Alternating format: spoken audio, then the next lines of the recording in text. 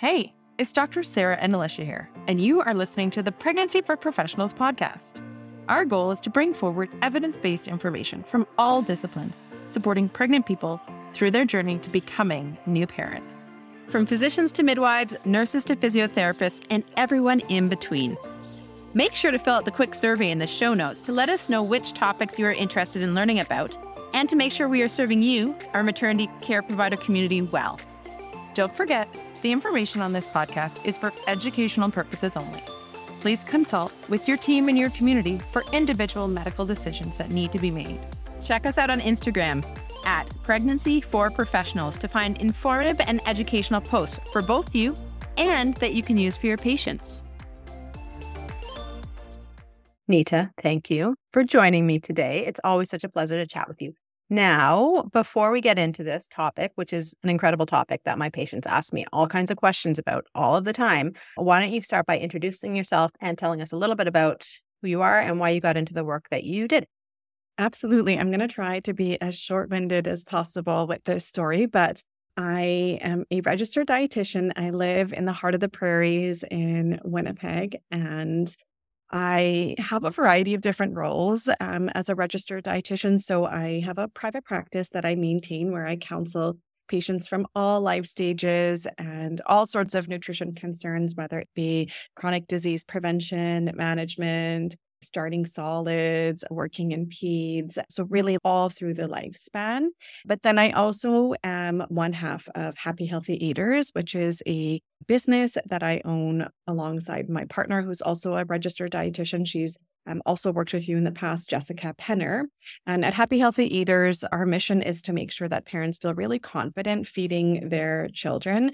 We've focused a lot of our work on infant nutrition, but we are moving more and more towards general toddler and childhood nutrition education. And this sort of came out of the sheer volume of misinformation that we felt we were inundated with as parents, and we wanted an opportunity to leverage our education and expertise as dietitians and nutrition to be able to provide parents with confidence and to really be able to feed their families from a place of confidence rather than fear, which I think that in the world of social media, a lot of misinformation is spreading far, fast, wide, and we're just trying to be that voice to help calm things down for parents.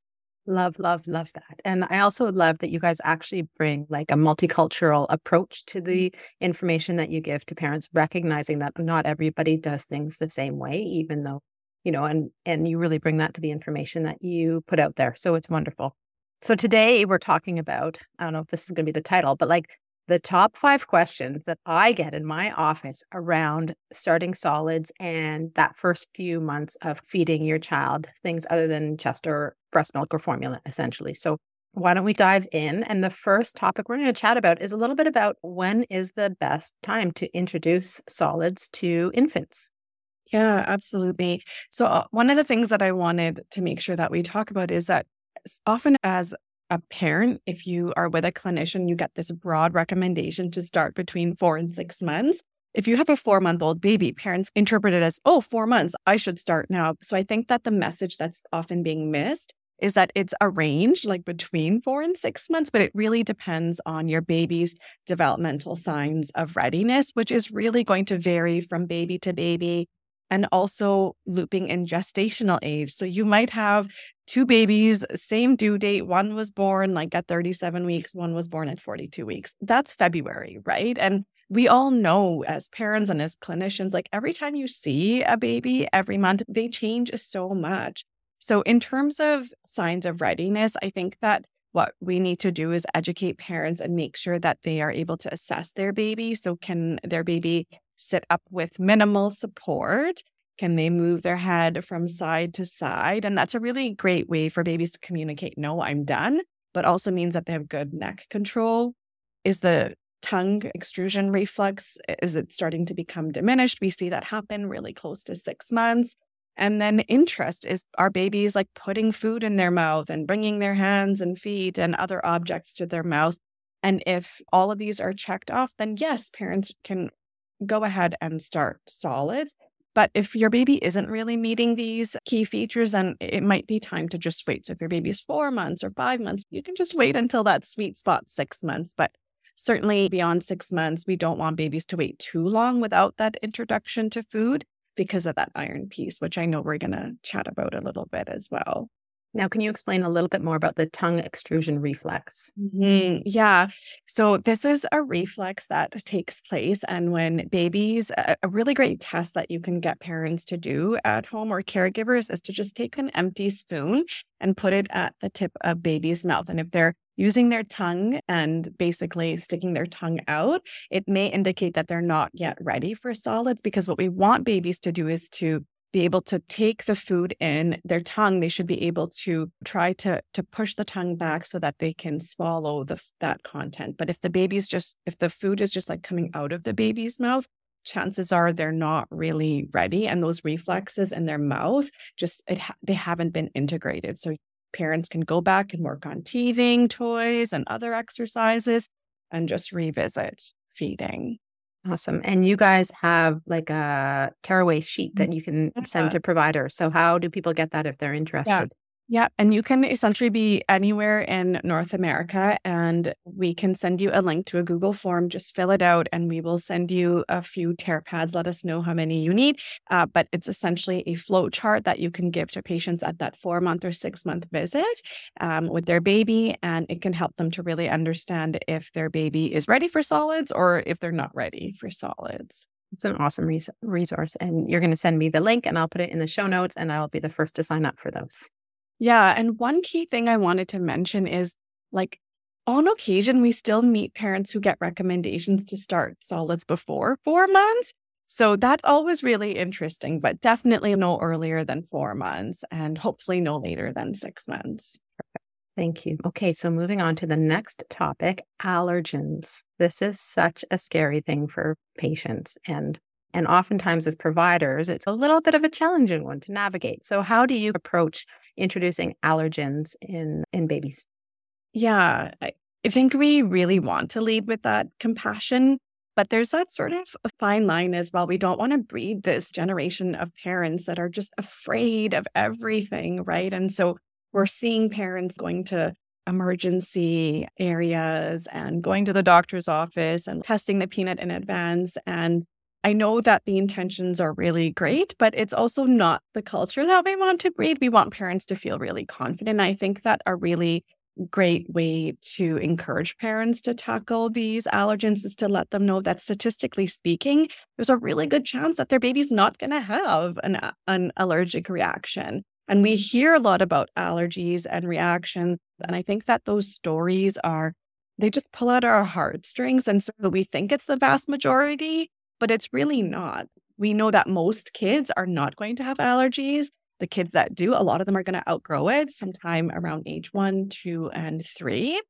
And then, of course, leading with the evidence. Now we know that early and often is really important. So in Canada, we have 11 top priority allergens, and we encourage parents around 6 months, like, start knocking through those 11. You don't have to rush through them. It doesn't have to all be done in the first 10 days or first 10 weeks of feeding, but give yourself a few months to slowly get through them. And of course, if your baby has allergies or FPIEs, we're going to need to change the pace and we're going to need to adapt the plan. But really, there's a really good chance that your baby isn't going to have an allergy. But early and often now is best practice. And I felt really fortunate because my baby was born in 2017, which is when that landmark study around peanut had been published and all the recommendations were changing. So I'm excited. I think as clinicians, we have a lot to look forward to and hopefully reduced rates of allergies. Yeah, because I think, and I'm an Ish learner, so correct me if I'm wrong, but in the Scandinavian, Norwegian countries, they actually give their vitamin K in peanut oil orally at birth versus us who give it as an injection. And their peanut allergies are way less, right? And so it's in keeping with that early and often exposure. One thing I think is really interesting to remember is a lot of people these days are using vegetable emollients as skin moisturizers. And one of our local allergists talked to us and told us, if kids are introduced to foods via the skin, they're actually at a higher risk of creating an allergic reaction to them. So really being cautious in the advice that we give to parents in terms of moisturizing, not to use food products as moisturizers, right? So they should as their first introduction. So first introduction should be via food, not via skin. Yeah, that's wonderful. And I think that with everything that took place around 2017, it's interesting to see how industry is also catching up. So food industry. And when I go through the food aisles now at a really common Canadian grocer, like you're seeing more peanut puff items and like and like baby food that contains peanut. Whereas I don't know, just a year ago, I couldn't find anything. So I find it's interesting to see how evidence comes out, practice changes, and like industries trying to meet that demand too. So it's all really neat. That's awesome. Okay. Now, I've been known to give the advice of going to the emergency room waiting room, but I only do it in people who are both parents who are like anaphylactic to something. Yeah. And they're so nervous about it, so anxious about it. But generally speaking, I do not give that advice to the vast majority of my patients, only those who are like super anxious and have a big history of anaphylaxis in their family. Yeah. Yeah. And that's like patient-centered care, right? Like we have to acknowledge that. Yeah. I don't tell them to come to my office and eat it because I don't want to actually have to manage an anaphylactic reaction in an infant. So tell them to go to the emergency where they're appropriately manageable. Okay. So next topic we're going to touch on is the importance of iron in our babies' diets. So let's chat a little bit about iron sources up to 6 months. And then after 6 months, what do we do? After 6 months, what tends to happen is that the iron store that baby was born with, assuming that the birth parent had adequate iron stores, are starting to deplete. And then their recommendations or their requirement for iron also increases to 11 milligrams, which for perspective is about 30 to 40% higher than what an adult male requires. And so I think that we really need to drive home this message to parents that first foods need to be iron rich. I think that parents are missing this despite like our best efforts as clinicians to provide this information to parents, but we're still seeing a lot of babies that are having like great food like banana, avocado, sweet potato, but these foods don't contain the necessary key mineral that babies need, which is that iron piece. And it's so important. And what I've learned too is that there are very few critical stages in your life where you really need this nutrient. And this is one of those critical stages, right? Is in infancy, and we don't want to miss it. So really encouraging parents and asking parents in sessions, what do you know about iron-rich foods, or what are the iron-rich foods you offer? Do you know how to adapt them for your baby? Can be really supportive, because I think not all parents are necessarily interested in iron-fortified infant cereal, though we love it and we love the use of it, but explaining to parents how to offer beef or chicken or lentils, really whatever it is in their own personal diet that they eat that's iron rich will be really important. And I think an important piece, and again, I'm not a dietitian, so I might be wrong. Nita, correct me if I'm wrong. But iron needs vitamin C to really be absorbed well. And in the presence of calcium, it's not absorbed well. And oftentimes our babies are drinking so much calcium, and we're giving them, maybe not at 6 months, but a year, people are giving them their glass of milk while they're giving them their iron-rich foods. And so what is your top few tips to people in terms of maximizing that iron? So the foods you choose, but how are you telling people to actually give it to them? Yeah. A few things is, and I recently learned about this, but something called a meat factor. So if you are preparing meat, which often contains heme iron, along with a plant-based iron food source that contains non-heme iron, so maybe visualize beef, beans, and rice, like a casserole. So what'll happen is that the heme iron will actually help to increase the absorption of the non-heme iron quite significantly, actually. So that's something that parents can always do, is think a little bit creatively when they're meal planning. And a lot of cultural foods might already mix these two types of proteins together. So all the more reason to prepare them. And then, of course, pairing and being really familiar with what foods contain vitamin C can also be really helpful. In some studies, we see that it's actually 400% increase in absorption of that iron. And then if parents are interested in this, they can also use a cast iron for cooking purposes. So really great time to introduce that, but it's hard to measure how much more iron your baby is going to get from that. But it is an ancient, if you will, way of cooking. And so parents are more than welcome to do that. But I think really starting with offering the iron-rich foods, getting babies acquired to the taste of these foods is going to be so important. Awesome. Thank you. All right. So you talked about some different foods, and each of those foods have different textures. And I think a lot of people are, or babies are, or perception is that we have to like the bland, like not the bland, but the pureed foods are like the go-to for a long time, right? But you and I have had discussions around kind of texture. And some babies certainly have challenges with texture. But what is your advice to kind of providers and to patients, frankly, around textured foods and how to introduce them and how quickly to introduce them? Yeah, I think even just understanding that we have traditional feeding methods that we've often recommended, but now there is this surgence of baby-led weaning, and patients might come in with questions like, can I do this? Is this safe? How do I do it? And I think it's important for us to be informed on baby-led weaning and stay on top of it, because it is, quote unquote, a trend or a way of feeding that's really picked up speed. And the idea behind it is that babies can self-feed from the start. So regardless of whether parents are wanting to start with purees and advance slowly or start with baby-led weaning, by that baby's first birthday, they should all really be able to manage small bite-sized pieces of food that are soft. So at Happy Healthy Eaters, we're not dichotomous about how parents should start. I think it really depends on that baby's temperament, personality, the parents' like anxiety level around choking and gagging, which is a whole other issue similar to allergies. But I think that progression in any case is key. So if parents are starting with purees, we need to remind them it's just a phase, a few weeks. Baby's mastered purees, great. Let's hit up lumpy. Okay, we're at lumpy, let's go to minced. Okay, we're at minced, time to bring up finger foods. And I think when families understand that they're just short term, then it can be great. And what's really confusing is industry, actually, because we see these colorful, seductive, beautiful pouches, and it's a puree consistency, but the package says 8 months. At 8 months, most babies can tolerate textures well past that smooth, homogeneous consistency. So there is a bit of confusion, and patients have questions, and I think we need to be ready to answer them or feel them out to the appropriate people that can support them with that. So how can you tell a baby is ready for the next phase of texture? What signs are they giving you? Or do you just give it a go and see how they react to it? Yeah, both. I think you can definitely give it a go.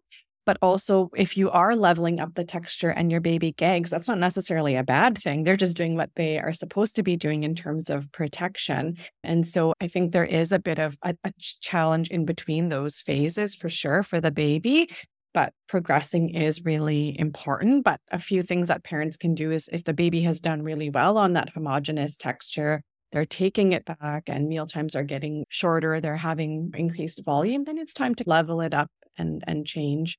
And parents are welcome to mix the best of both worlds. So offer your baby a meatball and then some infant cereal. So you have puree exposure, parents get to practice responsive feeding, and then baby gets to explore with this meatball that they bring to their mouth as well. And they're getting their iron. Mm-hmm. Yep. Winner chicken dinner or meatball dinner, as the case may be.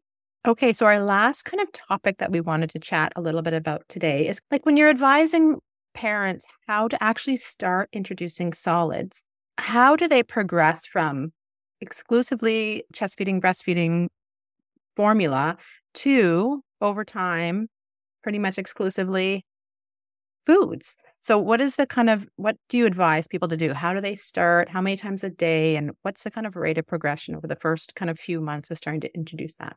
We've looked into some research. It was really hard to find and nail this down. But what we have learned is that when babies are first starting solids at 6 months, solids really only accounts for 5 to 15% of their energy needs or caloric requirements. So that 85 to 95%, the rest of it is met by human milk or formula. And then as baby ages, this is going to change. And then by the time that a baby is about 12 months, solids will offer up anywhere around 50 to 65% of their needs, and the rest will still be met by that milk. And by then it could be a new milk such as cow's milk, the formula, or still human milk. And what we like about this gradual progression with respect to introducing solids and the volume and the frequency is that it really helps to ensure that the nutrition from human milk and from formula is not displaced. And even around breastfeeding messages, we know that as babies age, the rates of breastfeeding parents is declining. But if we want to support that, then I think we need to continue to encourage parents to think, okay, this is still a really important part of my baby's diet. Because I think when we tell parents to just start with feeding their baby 3 or 5 times a day, the message they might get is, oh, like my milk isn't really as important anymore. But that's not the case. So at Happy Healthy Eaters, we encourage parents at 6 months, 1 meal a day, by 7 months, 2 meals, and by 9 months, 3 meals. And if you have time for snacks, go ahead. Realistically, like I never had time for snacks until we reached toddlerhood with both of my kids, but slow and steady is great. And again, it's to drive home the value and importance of the nutrition from that liquid diet, which is still important. And I usually recommend to patients to those snacks. If you're not doing food snacks, do that when you're going to feed that milk or the formula, right? So either do a breakfast and then mid-morning do either a feed of breastfeed or milk feed or formula feed and then lunchtime snack. So the baby's actually hungry around that kind of mealtime when you're moving more towards that 8-9 months and they're getting a lot of their caloric intake. I feel like at that 6 month, it's just learning how to actually eat and get the textures and doing it at the family dinner. So they're part of the experience of kind of that family dinner, which I think is really important too. So, and have fun with it, right?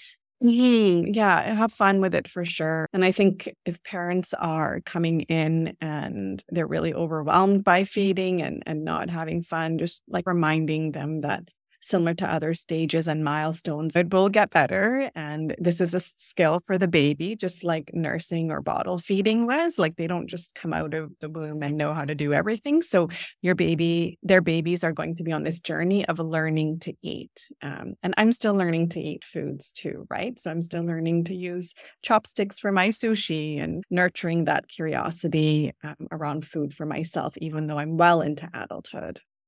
Still learning to eat spicy foods. It's a journey. You need to come visit me. Right? That'd be so fun. Okay, where can people find you if they want to learn a little bit more about the work that you do? Absolutely. They can visit happyhealthyeaters.com. We have a section of the website that's dedicated to our Start Solids Confidently course that patients can take, and they have access to it for over a year. They also will get some recipes. And then another section is just based on this mission of ours, which is to provide education. So there's different blog posts on a range of different topics that folks can explore. And then another section, which is really fun and where we get to have a lot of creativity in the kitchen, is crafting baby, toddler, kid, and family-friendly recipes that really have nutrition at the forefront. So that's a really great hub. And then we're on almost all social media platforms, Instagram. We've ventured into TikTok, and so folks can connect with us there as well. And certainly if you have questions or you want that tear pad, you can also email us, and that's hello@happyhealthyeaters.com. Great. And then you have an offer to providers out there if they're interested in understanding what's actually in your course before they start recommending it to patients. Yeah. And you're welcome to contact us, and we can provide you with some back-end access to it so that you feel really comfortable with our recommendations. And I think you need to know that you align with the way that we speak to nutrition. And so if there's any questions, but also we're open to constructive feedback too. So please feel free to connect with us, and we'd be happy to provide you with some access. Yeah, and I've certainly been recommending it to patients for a couple of years now, and I've only had wonderful feedback. It's been very well received and really helpful to people. So I appreciate the work that you do, Jess. So yeah, awesome. Well, thank you for taking the time and chatting today. I really appreciate it. No problem.